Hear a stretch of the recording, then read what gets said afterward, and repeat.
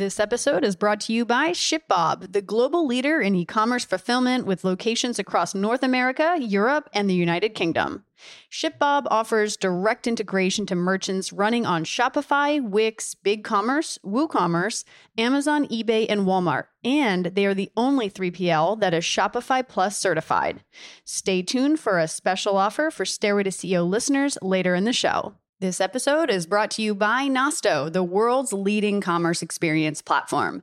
Nosto enables personalized shopping experiences without the need for IT resources or a long implementation process.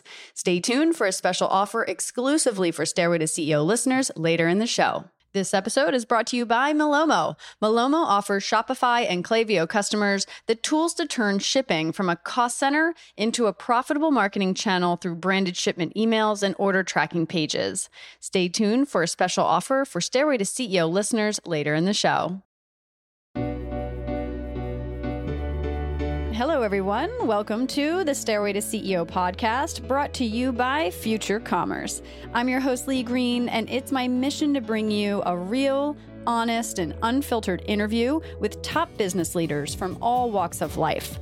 We'll talk about their climb to the top, their stumbles along the way, and the steps they took to get them to where they are. So tune in to get inspired, listen to some real talk, and enjoy the show.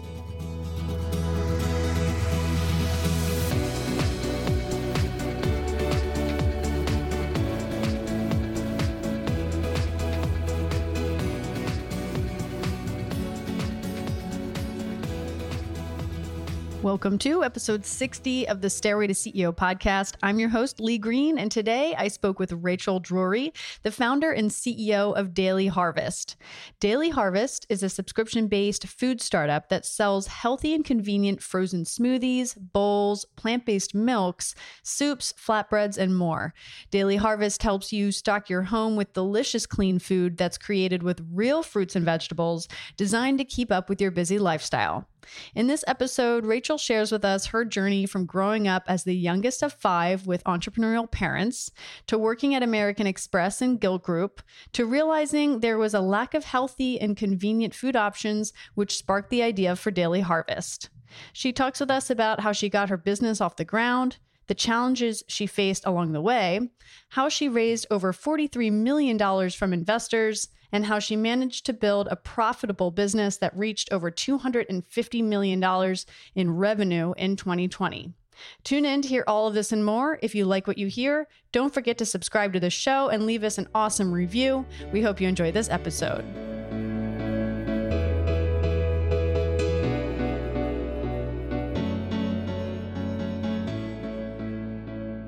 All right, Rachel, thank you so much for being on the show today. I'm really excited to hear your inspiring story in building Daily Harvest. Thanks so much for being on the show. Thanks for having me. So where are you from originally? I'm from New York. New York, bred and born. Oh my gosh. Nice. What was it like growing up in New York? Well, I was in and out of the city.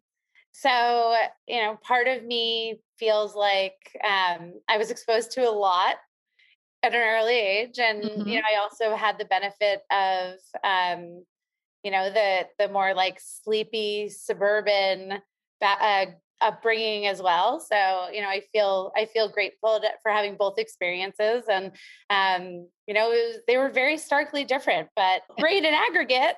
Yeah. Did you have any siblings growing up, and what did your parents do? Yeah. I'm the youngest of 5. Wow. That's a big family. Yeah, we're more of a litter than really a family. 4 girls and a boy. And both of my parents were actually entrepreneurs. So, Really? My mom has still to this day a chemical company, and my father had a wallpaper and paint company. Wow. And so were you kind of helping them at an early age, or what was your involvement or, introduction to entrepreneurship like? Yeah, I mean, our dinner table conversation was probably unlike most dinner table conversations. Yeah. My parents would just talk about business, and with zero background or credibility, my siblings and I would just chime in all the time, and we would ask questions. My parents welcomed it. but we really got into everything from financing to challenges with team members to um, partnerships, everything. I can kind of look back and recognize a lot of the experiences that I've had over the past few years are very similar to those that my parents had, and it's honestly been it's made this whole thing feel less lonely. Right. Absolutely. I mean, and as a kid being introduced so young to entrepreneurship and having two parents that were entrepreneurs, did you grow up wanting to be one too and start your own business? Or what did you want to be when you grew up? So I did. And it's a strange thing to say when you are growing up. Like one day I want to start a business, and at that time they weren't considered entrepreneurs; they were considered small business owners. Yeah. um, just a different time. But it was something that I always wanted, and the reason why is because I felt like as a child my parents just were so passionate about what they were doing, and I could see it. Like, Mm. I saw some of my friends' parents and they would come home from work and be just completely exhausted. And, I saw my parents coming home from work being just alive and so excited about what they did every day. Um, Not only that, but selfishly as a child, I loved that, if I had a recital or if I had, um, whatever, my Mhm. mom was always there for me Mm. because she could be. She kind of made her own hours, and she would be on a work call, driving me to wherever I needed to be, or if I was Mhm. at a regatta because I was a rower, she would be on work calls the entire like 6 hour drive up to Saratoga. Wow. Um, but she was able to be there, which to me as a kid was very special. Mm. That's awesome. So you were a rower. What other sports did you do? Yeah. So I played tennis and I rowed. But I kind of put all of my attention in the later years of my, I'll call it an athletic career. I'm putting that in quotes. You can't see them, but was definitely all in on rowing for all of the seasons.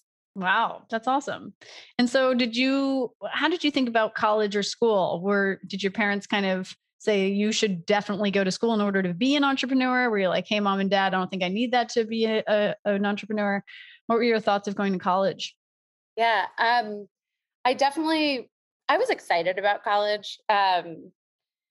I've always been very curious about things, and for me I just felt like there was so much more to learn, and I had, even from I mean 5 years 6 7 years old, I had a million business ideas, and I was always doing things like selling um, sand crabs on the beach when people could That's clearly find pets. them.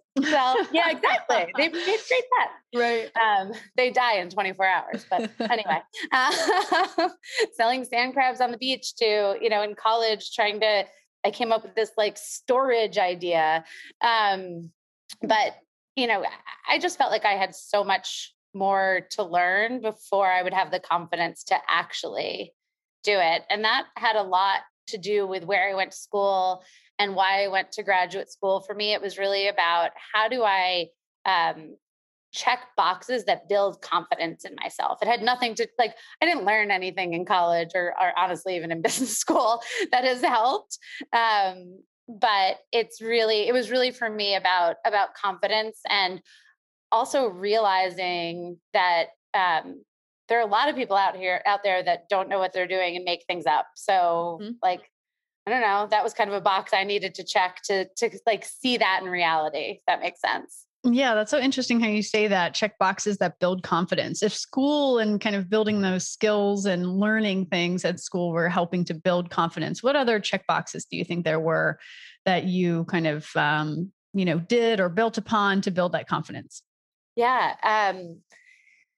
You know, I went to University of Pennsylvania, which is a very finance heavy school. All of my friends went into finance after school. I went into marketing because that's where my interest was. And after that, I felt like my finance friends knew something that I didn't know. It was probably because I went to Penn and they were all finance friends.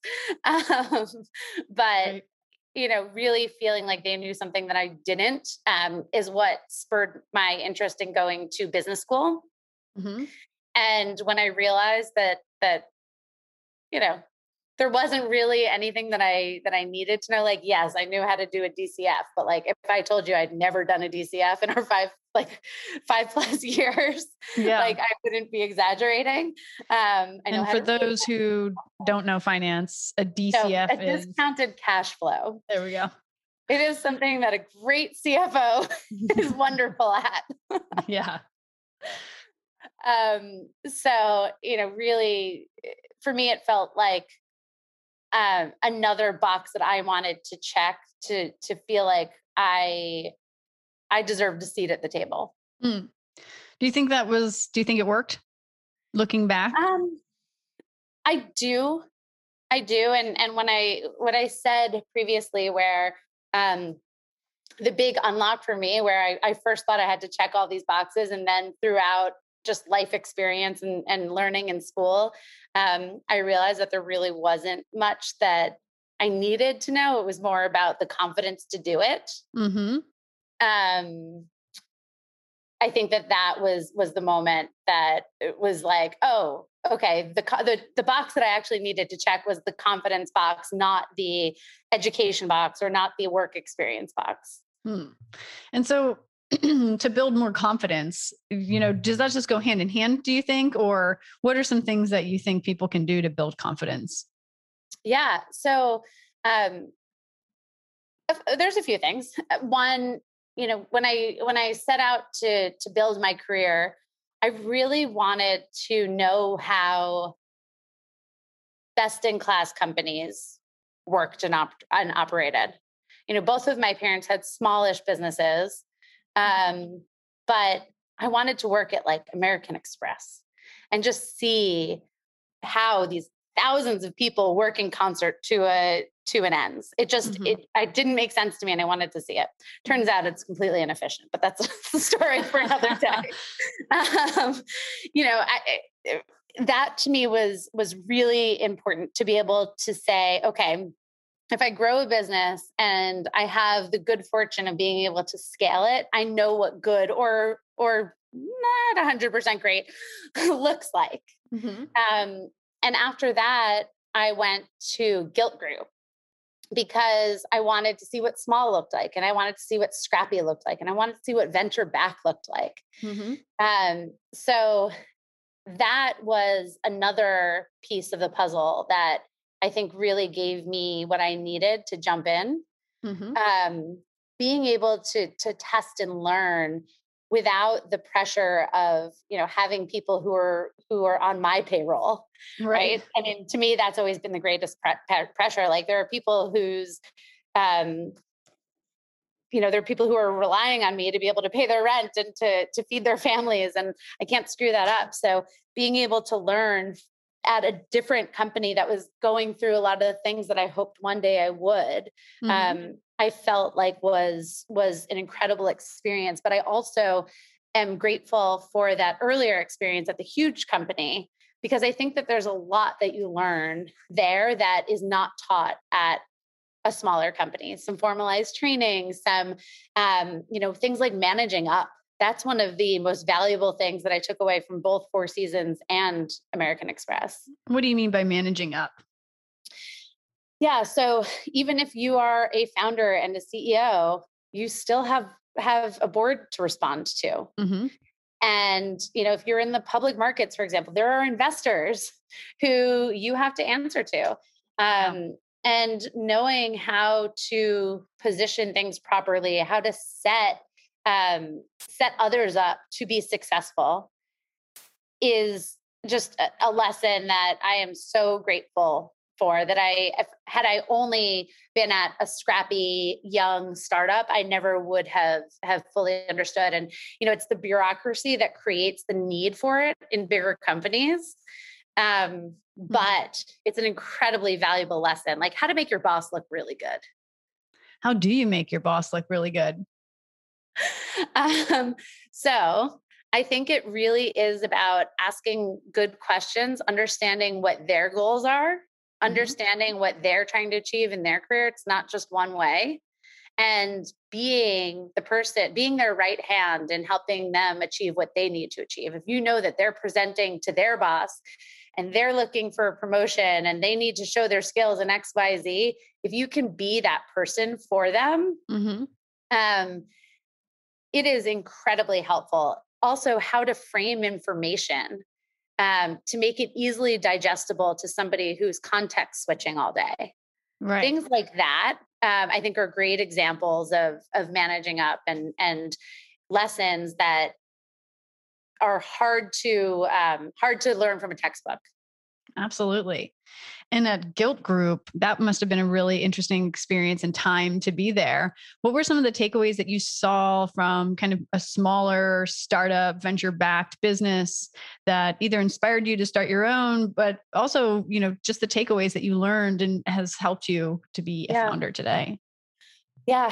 I mean, Gilt did so much for me. And one of the things, there's a few things that I've taken away into my Daily Harvest experience, but I'd say probably the two most helpful pieces of experience that I got there were, one, capital efficiency, right? So Gilt was part of e-com, like 1.0, I want to call it, especially in New York, right? Like it was like Birchbox and Gilt Group. Yeah. That was it. Right. And like Yext, I think, was the other big tech. I don't know. But just thinking about the environment then and how the VC community really pushed Gilt, and it was not just the VC community, it was the founders too, and the entire setup. It was a sign of the times where it was just like push growth, build, a team for a year from now. That to me, while it could have been very successful, being at Gilt for the rise and the fall, just kind of it scarred me a little bit. And seeing what happens when you have to lay off half of your team, right, and seeing what happens when things aren't going so well, and how some of that could have been avoided by more, not deliberate, but disciplined, I want to say, growth, really led me to focus on things like capital efficiency when starting Daily Harvest from day one, because I never wanted to be in that situation again. And the other lesson that I think was incredibly helpful was just about team. So Gilt is known in at least the New York community as there's so many like alumni from Gilt who went on to do amazing things. And I really feel grateful to have been surrounded by incredibly talented people and to have been part of like a talent incubator. And when I think about how I've built Daily Harvest and what our goals are and how we treat our people and how we invest in talent and growth and management skills, I think a lot of it is informed from that incredible environment that was created at Gilt in the talent incubator. And it's something that I've tried to recreate at Daily Harvest. That's awesome. And so when you were, what made you kind of end your time at Gilt, and what was the next step for you? Yeah. I mean, there were a lot of changes going on at the company. There was CEO turnover. There was just a lot of things that had kind of changed. And for me, I felt like I had checked all of my boxes. So it felt like a good time to walk away. And I had been behind the scenes working on Daily Harvest, and just really like side hustle-ish, trying to figure out if there was something there, having friends over, making a bunch of things that I had stored in my freezer and being like, can you be really honest with me? What is this? Do you like this? Do you not like this? Do you think there's something there? This is even before the MVP stage. What initially sparked the idea for Daily Harvest? Yeah. So I like to joke that it was the Guilt Group pantry. So there's this like funny story about the Guilt Group pantry where you could kind of tell how the business was doing based on what was in the pantry. And we got during the good times and not some cheaper things during the down times. Exactly. And you can imagine how when the things in the pantry weren't so great, the toll that would take on your ability to perform, right? If you're in back-to-back meetings for 10 hours a day and the only opportunity to eat is to grab something in the pantry, whether it's stale birthday cake or trail mix, in between meetings, just kind of feeling the toll that eating poorly had on my body, my ability to function at the level that I wanted to function at, is what spurred the idea of like, wait a minute, I was a rower, I was an athlete, I know so much about nutrition. Mm-hmm. On one hand, on the other hand, my lifestyle doesn't allow me to actually eat that way. So my options are to change my lifestyle. Yeah. Right. And or to just sacrifice how I eat. And I didn't want to do either. So that's where the idea of Daily Harvest came from. And I was like, I don't know why the food that I want doesn't exist. It made no sense to me. And I started looking at the food options out there and trying to figure out why they were the way that they were. And for me, it really comes down to how they are structured. Yeah. Number one, and how they view success in the public markets, right? So investors reward big food for steady, slow growth and dividends. Mm-hmm. And if you think about what slow, steady growth and dividends mean for food, something that you ingest, right? There's a lot of squeezing margins. And when you think about squeezing margins out of food, it's also squeezing nutrition out of food. Yeah. So, where food has gone, where big food had gone or still is, was where the food that was convenient, packaged food, was just terrible for human health. Yeah. And I wanted to create a different story, and I wanted to change the paradigm. And, the collateral damage of that tension between,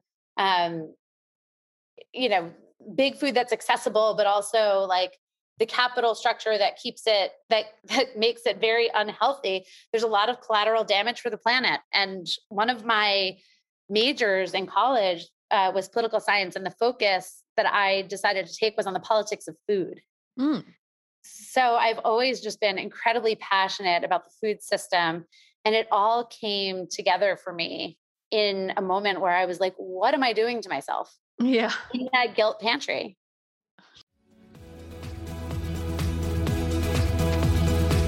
We'll get right back to our show, but first, a word from our sponsors.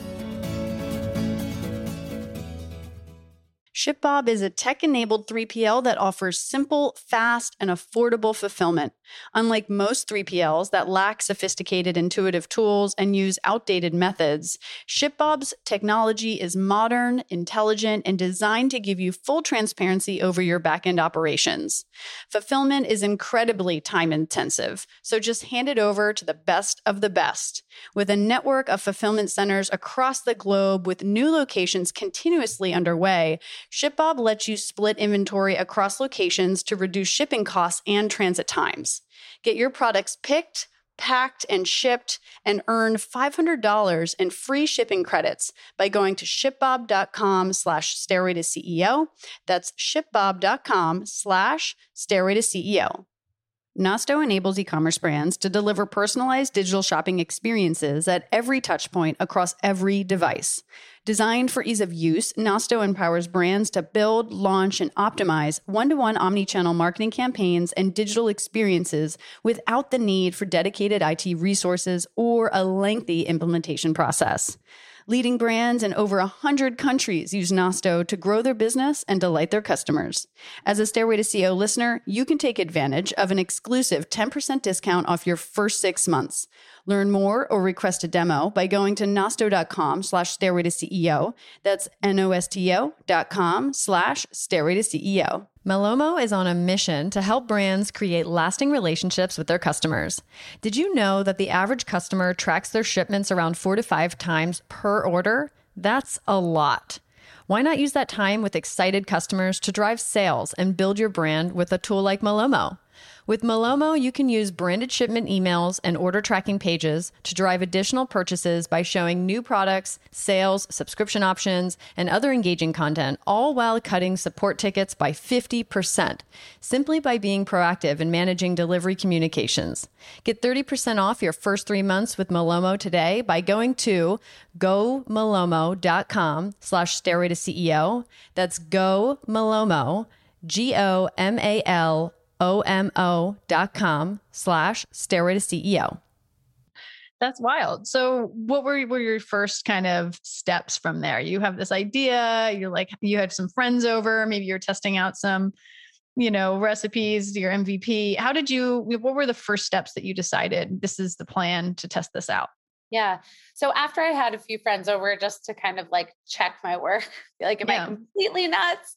I threw together an MVP and I built a completely rudimentary site and I printed labels from my printer, put them on like plastic bags, got myself a food handler's license because I legitimately had no idea how to commercially make food. Turns out I didn't need one, but it seems like a good idea.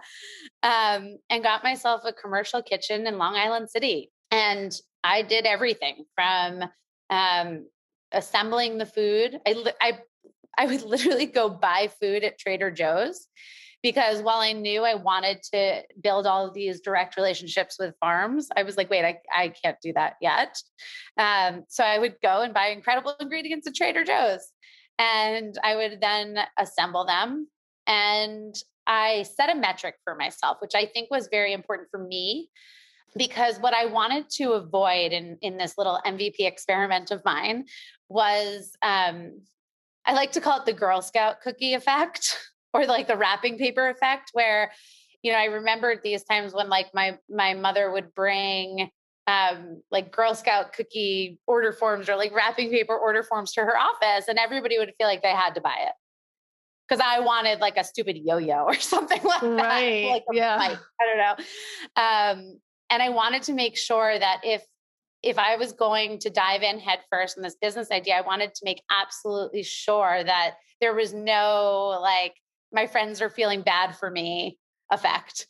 So I set a metric, and that metric was if I could sell Daily Harvest to 5 times the amount of people that I didn't know than those who I did, then it was time to jump in and do it. And it happened really quickly. So my background is marketing. All of those jobs that we talked about already were all in marketing and branding and business development. I knew how to do that. What I didn't know how to do was make food. And what I didn't know how to do was to create product market fit. So I decided to not focus on the marketing and the branding and the things that I knew I could do. I focused on the things that were going to be hard for me, and the things that like were either going to work or not, like product market fit. Like, were people going to want this? The food was ugly. The branding was, oh my gosh. It was like painful to look at, but I knew that if I was solving a problem for people, if I was filling this need that big food kind of left in the market, then it was time to jump in. And it happened in 8 weeks, which was pretty fast. What exactly happened in 8 weeks? Getting to launch or to validating? No, 5 times more people that I didn't know buying Daily Harvest than those who I did know. Oh, there you go. So that was kind of the metric that you are using for success. Yes. All right. And so once you kind of hit that and you're like, I think I have something now. What were kind of what's your like, go to market strategy, or what did you kind of think of from there to take to the next level? Yeah. So that was my moment where I was like, all right, there's something here. I'm going to do this full time. I'm not going to focus on anything else. I'm going to dive in head first. Um, but it took me a little while to kind of figure out how to scale this. How could I make something that could be a truly big business that was going to change the paradigm, which is what my goal was. And in that period, I did crazy things like hiring my nephews, who were at the time like 15 years old, to deliver food around New York City. Um, and, just kind of figuring out how to get it done while I was testing and learning, like what would the packaging need to be able to ship via carrier.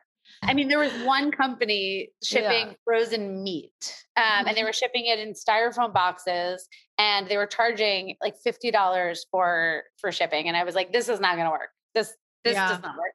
It has to be scalable. It has to be cost efficient, and it has to be friendly to the environment. I refuse to send anything in styrofoam. So I really had to get my hands dirty figuring out how to create a frozen supply chain that didn't exist. Frozen pick and pack wasn't a thing. Right. Frozen liners that weren't styrofoam were not a thing. Shipping on dry ice was unheard of unless you were shipping overnight. So I needed to figure all those things out. And it was a lot of testing and learning, a lot of blood, sweat, and tears, just like making a lot of mistakes and sending friends boxes of smelly sludge sometimes. Yeah. But through that experience, while kind of keeping the New York business alive, to just continue to grow buzz and grow audience, like figuring out how we were going to scale. And the first thing I did was, once I figured some of those things out, was scale to the East Coast. Then we went to the West Coast, and then we hit the center of the United States. Wow. And so, I mean, shipping things that are frozen, you must have had to open up distribution on West Coast, East Coast. How did you kind of think about doing that? And what were the things that you had to work around? Yeah, well, I made a lot of mistakes there too. So one of the most ridiculous moments in all of this was when we decided to open the West Coast. So I was 9 months pregnant, and I could not fly across the country for obvious reasons. Right. And I had one team member at that time, and she flew across the country and was out there waiting for this frozen truck that we had sent cross country. And I have a picture of the truck. It's hilarious. It was a full truck with one pallet on it. Like, we were really creating our own shipping lanes. Just here. One pallet. Oh, one pallet. It's hilarious. And she went out and she called me Sunday night when we were due to ship Monday morning, when we were opening the West Coast. We had already, sold out all of our availability. It was amazing. We were so excited. Welcome to the West Coast. Our first customers had come through the door, and the truck had arrived safely. But we decided, because we didn't have a distribution center quite yet, she was going to kind of figure it out while she was over there. She called me and she was like, so remember that freezer truck that we had like parked outside? It died last night. So we had this entire one pallet truck that had made it all the way across the country. She had gone across the country, and the night before we were due to ship, it just it all melted. It was terrible. Oh no.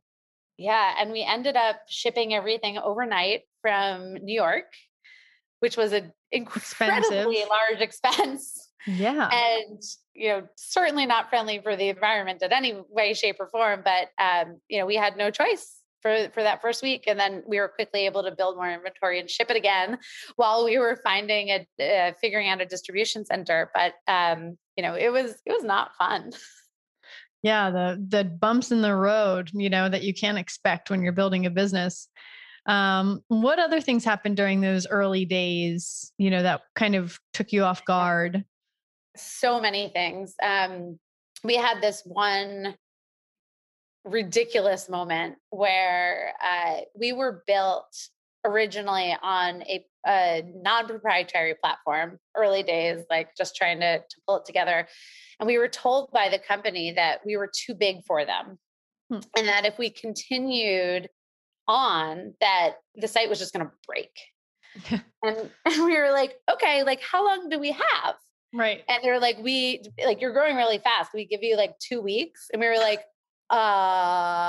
thanks for the notice. Yeah. So there was some good timing in there where I had just hired our first engineering lead. And I was like, so how fast can you build a website? Right. He was like, so I don't know how he did it, but he did it.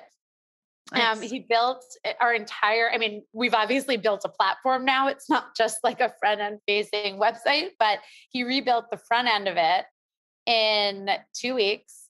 And we were able to launch it to customers. But it was not smooth. We had this 2-week period. The minute that they said it was going to break, it broke. The exact revenue point. They said, once you're doing $1 million a week, I think it was, they were like, this will stop working. And I was like, geez. Okay.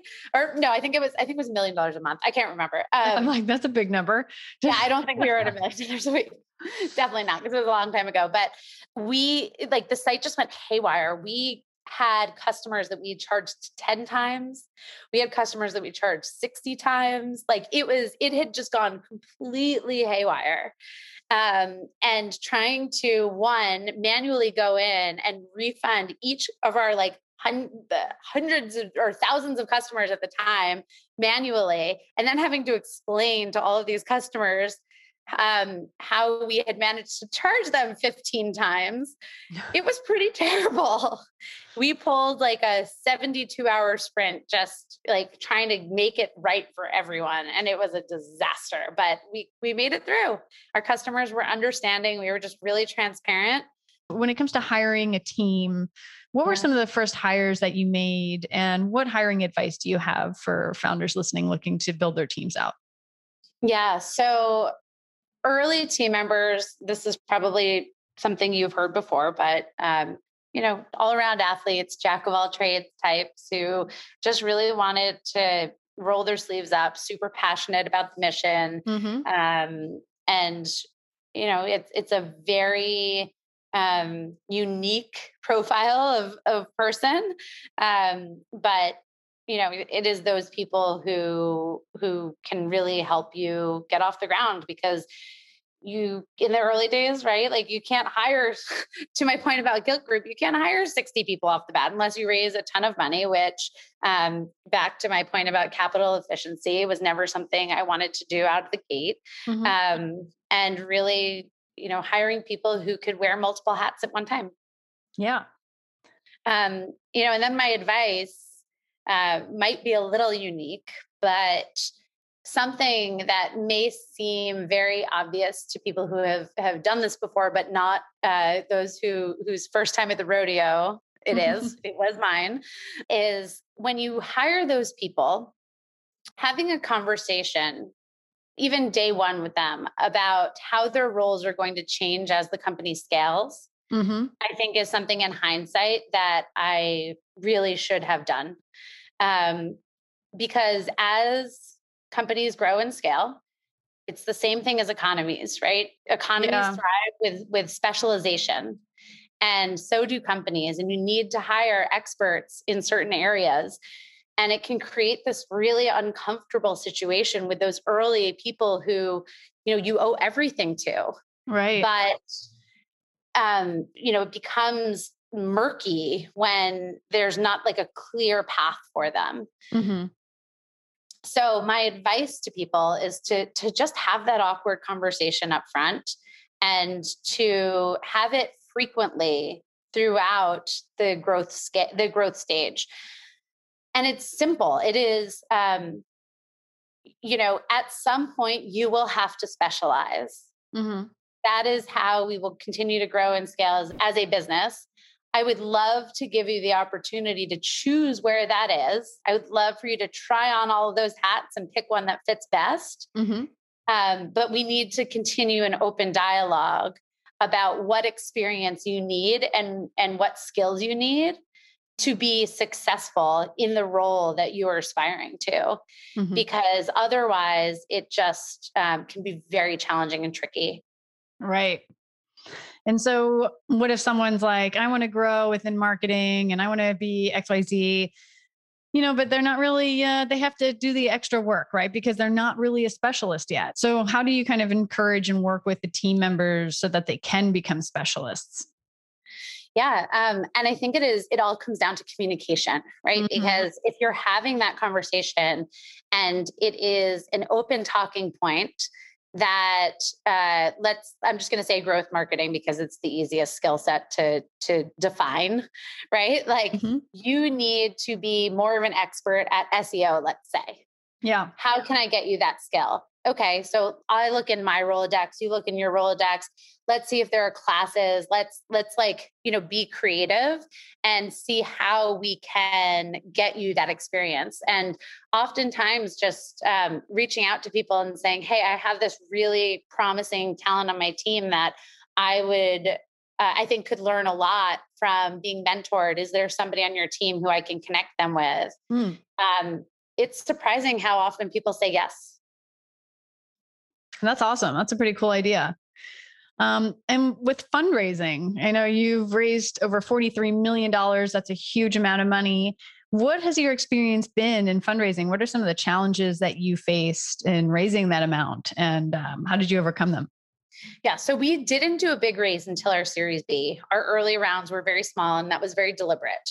So I set out of the gate, early days, trying to raise money, and it did not go well. I kissed so many frogs and I did not find any princes. It was going from meeting to meeting, having these demoralizing conversations that were everything from, can you send this to my wife? I'd like to see if she likes it, to I just don't get it. Like, why wouldn't somebody just drink Jamba Juice? Like, the people that I was talking to didn't understand it. They didn't get the vision. And, in hindsight, I can say, okay, well, like, I shouldn't have taken the meetings if they couldn't see it from the get, but I didn't have enough experience to know that. So I decided to bootstrap the business for a few months and to really grow it. But before I did, what I did is advice that I give to a lot of people, is I went back to all of those people who I had talked to who had passed. And I asked them, what would this have needed to have looked like for you to run out the door into the parking lot after me with a check? And they all answered me, and they all gave me they all had kind of a different opinion, but there were a lot of similarities. And it was looking at a certain set of metrics and proof points.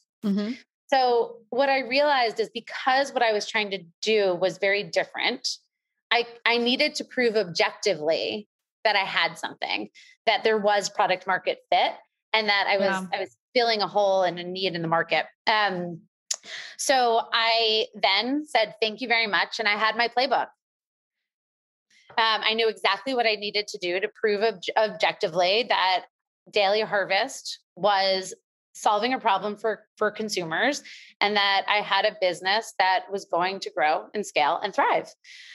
And then I went back to those investors and I said, I didn't go back to all of them. I went back to the ones that like sort of got it and weren't right. the ones that I liked. Yeah. And I said, well, remember me. Remember you said that this is exactly what you would need to see to run after me into the parking lot. And I handed it to them on a silver platter. And it became very hard for them to say no at that point. And, I ended up finding investors. It wasn't all the originals that I had spoken with. I ended up finding people who were very value aligned, people who really understood what I was trying to build, got it right away, and couldn't wait to put their money to work. But for me, I found that I had to have a certain set of metrics and proof points that made it objectively a good business to invest in. That's super interesting. And to be able to go back to those investors with information that they had kind of already requested, I mean, also speaks volumes, you know, to be able to do that. I'm sure that made a really good impression. Yeah, I think it did. And, our Series A was also really tough. Hmm. Business was growing really quickly, and I just didn't have a Rolodex of investors. It wasn't my network. Hmm. And my early investors were mostly angels, and they didn't have a lot of introductions for me. So I kind of went out there into the investing world again, and remembered the lessons from that previous experience and started that way. So I started meeting people, and in those like coffee chat type conversations, just tried asking them like, what does the ideal Series A company look like? And then I was able to learn a lot about them through the answers to that question. Are they value aligned? Are they going to be okay with me focusing on capital efficiency versus growth at all costs? Mm. Um, the way that I felt like I needed to be disciplined in our growth after my experience at Gilt. And those conversations were incredibly telling, and I was able to find the right investors. And it, just kind of replaying that same playbook was a great thing to be able to do. But ultimately, what ended up happening is I ended up writing our own term sheet for it. Not from a place of ego at all, but from a place of there were a lot of different folks with a lot of different opinions on what Series A terms should look like. Hmm. And I felt like it couldn't hurt to put it out there and see how people responded to it. And I didn't say like, this is it, take it or leave it. But I Right. said, this to me is a term sheet that would make sense. Like, how do you respond to something like this? Like, how does this sound to you? And Yeah. I also found that with a term sheet, kind of being able to reflect what people say and just having really open dialogue served us really well. That's awesome. That's like pretty empowering because I think a lot of founders don't really consider that they could actually create their own term sheet, right? They kind of always look for the investors to do that. So that's pretty cool that you went ahead and did that on your own. It wasn't a super popular choice, just to be clear, but it worked. I'm like, what was the response? Yeah. Were most investors, I guess, kind of like, okay, or were they like, wait a minute, we're supposed to be evaluating your company, what are you doing? Yeah, I mean, some were very turned off by it. And then there were a few that were like, no, I think this looks great. And maybe we would have gotten there anyway after negotiation, but it was just you said it felt very empowering, but also just saved a lot of time just to put it out there and Yeah. say like, look, I'm looking for something that is pure vanilla. And like, here it is in black and white. This is how everyone wins. This makes sense. And it really was that. I didn't ask for anything crazy, anything out of the ordinary, but I wanted something that felt fair and straightforward. And from a fundraising strategy kind of perspective, with founders out there looking to raise capital right now, what kind of advice do you have in kind of, forming around? Yeah. So I think the most important thing is to have value aligned investors. I kind of alluded to it Hmm. before. But again, it comes down to communication and putting forward like what's important to you. How do you understand if your values are aligned? Not just listening to people nodding and kind of trying to get into your round, but really asking hard questions and asking how they've behaved in certain situations, and then double checking with references to understand because there's always three sides to every story. So Yeah. um, I think that just doing your homework is really important to figuring out who is really value aligned, what's important to you as a founder, what's important to you as far as being able to scale your company properly. Hmm. What are the rules of engagement that you want? Like we have for our board, I have a like our own mission and vision and rules of engagement, and it's something that I've shared with every board member that has joined. And it's not that it can't be changed, but it's at least a starting point, and it starts really good conversation.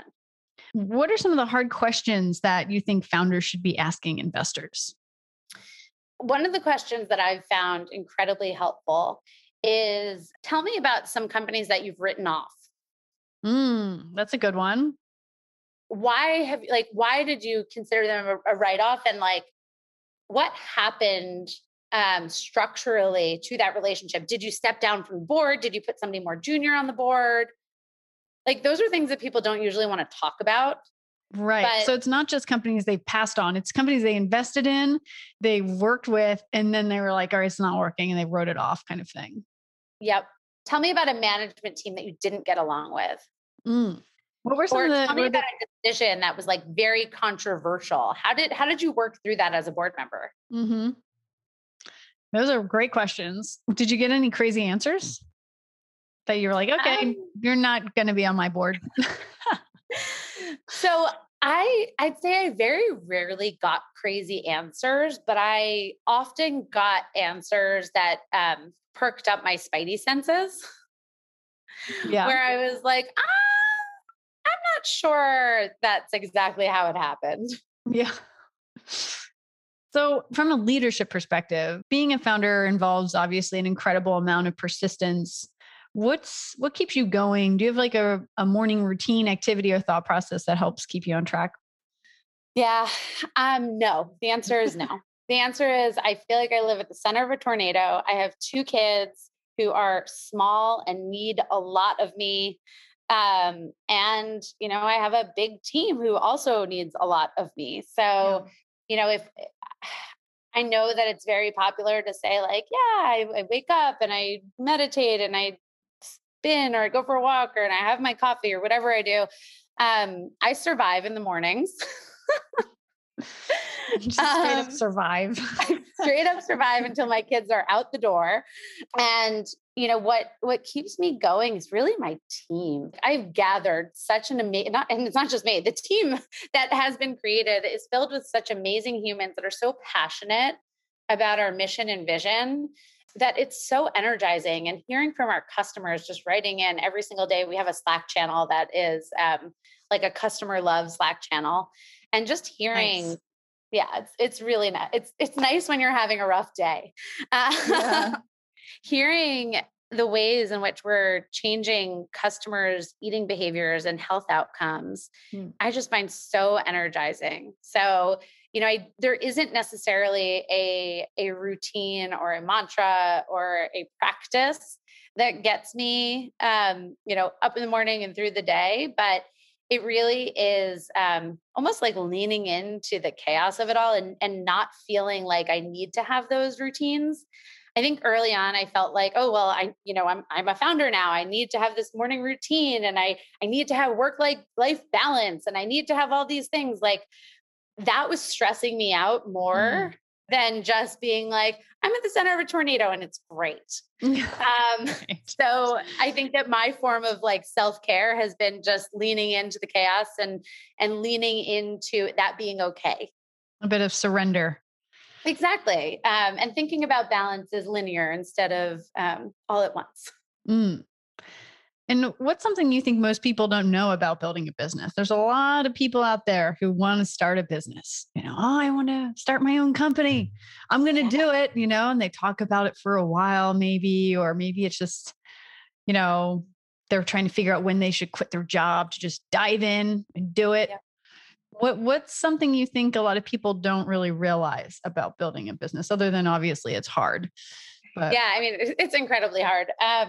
And I think that there's a lot of like glamour associated with it when Mhm. there's nothing glamorous. I can tell you about this. Yeah.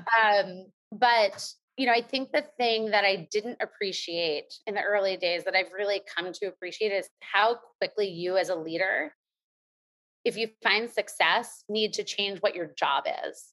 And I know that like theoretically people are like, "Oh, it's fun. I can do that." But actually doing it and being really thoughtful and purposeful about like every 6 months I step back and I'm like, "Okay, what is my job today? How does that need to change? What skills do I need? What do I need to give away? What do I need to like get? And how do I get there? And how am I blocking my time so that I'm spending it properly and almost forcing myself to make those changes to keep up with the pace of scale of the business. What are some of those things that you've had to learn as you grow? Because employees have to become specialists, but I think founders also they have to evolve too to keep Yep. up with the size of the business, and your role Yeah. changes a lot in those different phases. So, what were Yeah. some of the things and the skill sets or mindsets that you had to have to get to the next level each time? Yeah. I mean, like you go from being the sleeves up, do it all, jack of all trades Mhm. yourself Yeah. to what I like to think of as like the down and in phase, where the vision is yours and you're the torch carrier, and you have to make sure that the company is set up to be able to take take that vision and set it into motion. And I think one of the hardest transitions was from down and in to up and out, Hmm. where now I have so many incredible people on my team who help me with that torch carrying and who are way better at what they do than I could ever imagine being. But being able to I think it's First Round who has this great article on like giving away your Legos. But giving away those Legos continuously, like more and more and more, to the point where you're like, wait, what do I even do anymore? Like, what is my Right. job? I think going from down and in to up and out was kind of the hardest transition, because it's not something you can do yourself. You also have to make sure that you have the right team to be able to support it, and you have the right accountability that strings through the organization. And those things are hard to orchestrate. Um, and you need really smart people who have done it before and who can help you get there to be able to make that transition. And then there's also the personal transition where, you have to be able to let go of a lot of things, and this thing that is kind of born out of like your passion and your vision has to then become co-created by all these incredible people. And it's a hard transition to make. Absolutely. What's next for Daily Harvest? What can you share with us? What's coming up? Yeah, I mean, there's so much left to do. We are still in early innings. We have really big ambitions of completely rethinking the entire food system. So, it starts with the farm and how we're growing our food in a regenerative way to be able to support both the planet and better nutrition for humans, and then making that food incredibly convenient for people to eat in a way that fits into modern life. So there is so much building to do, and you can expect us to just continue to lean into that mission and vision, and continue to take care of food so food can take care of our customers. Awesome. And before we wrap up, what advice do you have? You've already shared so much advice about, just building a company, your journey, all the things that you've learned along the way. But what's some final advice you have for aspiring entrepreneurs or any kind of business operators out there tuning in? Yeah, I think that the most valuable advice I already spoke about a little bit, but it is about value alignment. And it is not only with investors, but it is with board members and it is with team members. Creating like culture, I don't love that word, but comes from values, right? You want people who look different, who think different, who have different experiences that they bring to the table. But it's so important that the values are aligned. So, I always look for that alignment in investors, in bringing in new team members. It's part of our interview process, really like getting in deep to make sure that everybody is marching to the same beat. It almost allows you to create a culture that is constantly growing and changing, and to bring in people with different perspectives as long as you're solid on your values. Awesome. And I'm assuming that maybe a way to filter for those values is to kind of ask questions around what examples in their experience or background can kind of prove that they've exemplified those values. Is that kind of how you do it? Or how do you filter for values? Yeah, absolutely. I mean, we've at this point built a series of questions that we ask, and we have the same people on the team asking them. We have like an interview committee that goes in, and they have a lot of pattern recognition, like who's answered this question well and who hasn't, and like how have those people performed in the company? And there's like a lot of knowledge that's gained there, but it really is about asking the right questions and really understanding what those values are and why they exist. I think allows you to create questions that really bring that up in conversation. Awesome. Well, I really appreciate your time today. Thank you so much for sharing your invaluable advice and your experience and your awesome story in building Daily Harvest. Thanks for being on the show. Thanks for having me. Thank you so much for listening to the Stairway to CEO podcast. Once again, I'm your host, Lee Green. And if you have any burning business questions, please feel free to reach us at www.stairwaytoceo.com. We'd love to hear from you. And if you like what you hear, be sure to subscribe to the show, tell your friends, leave us a review, and follow us on Instagram at Stairway to CEO. Until next time, guys, keep on climbing.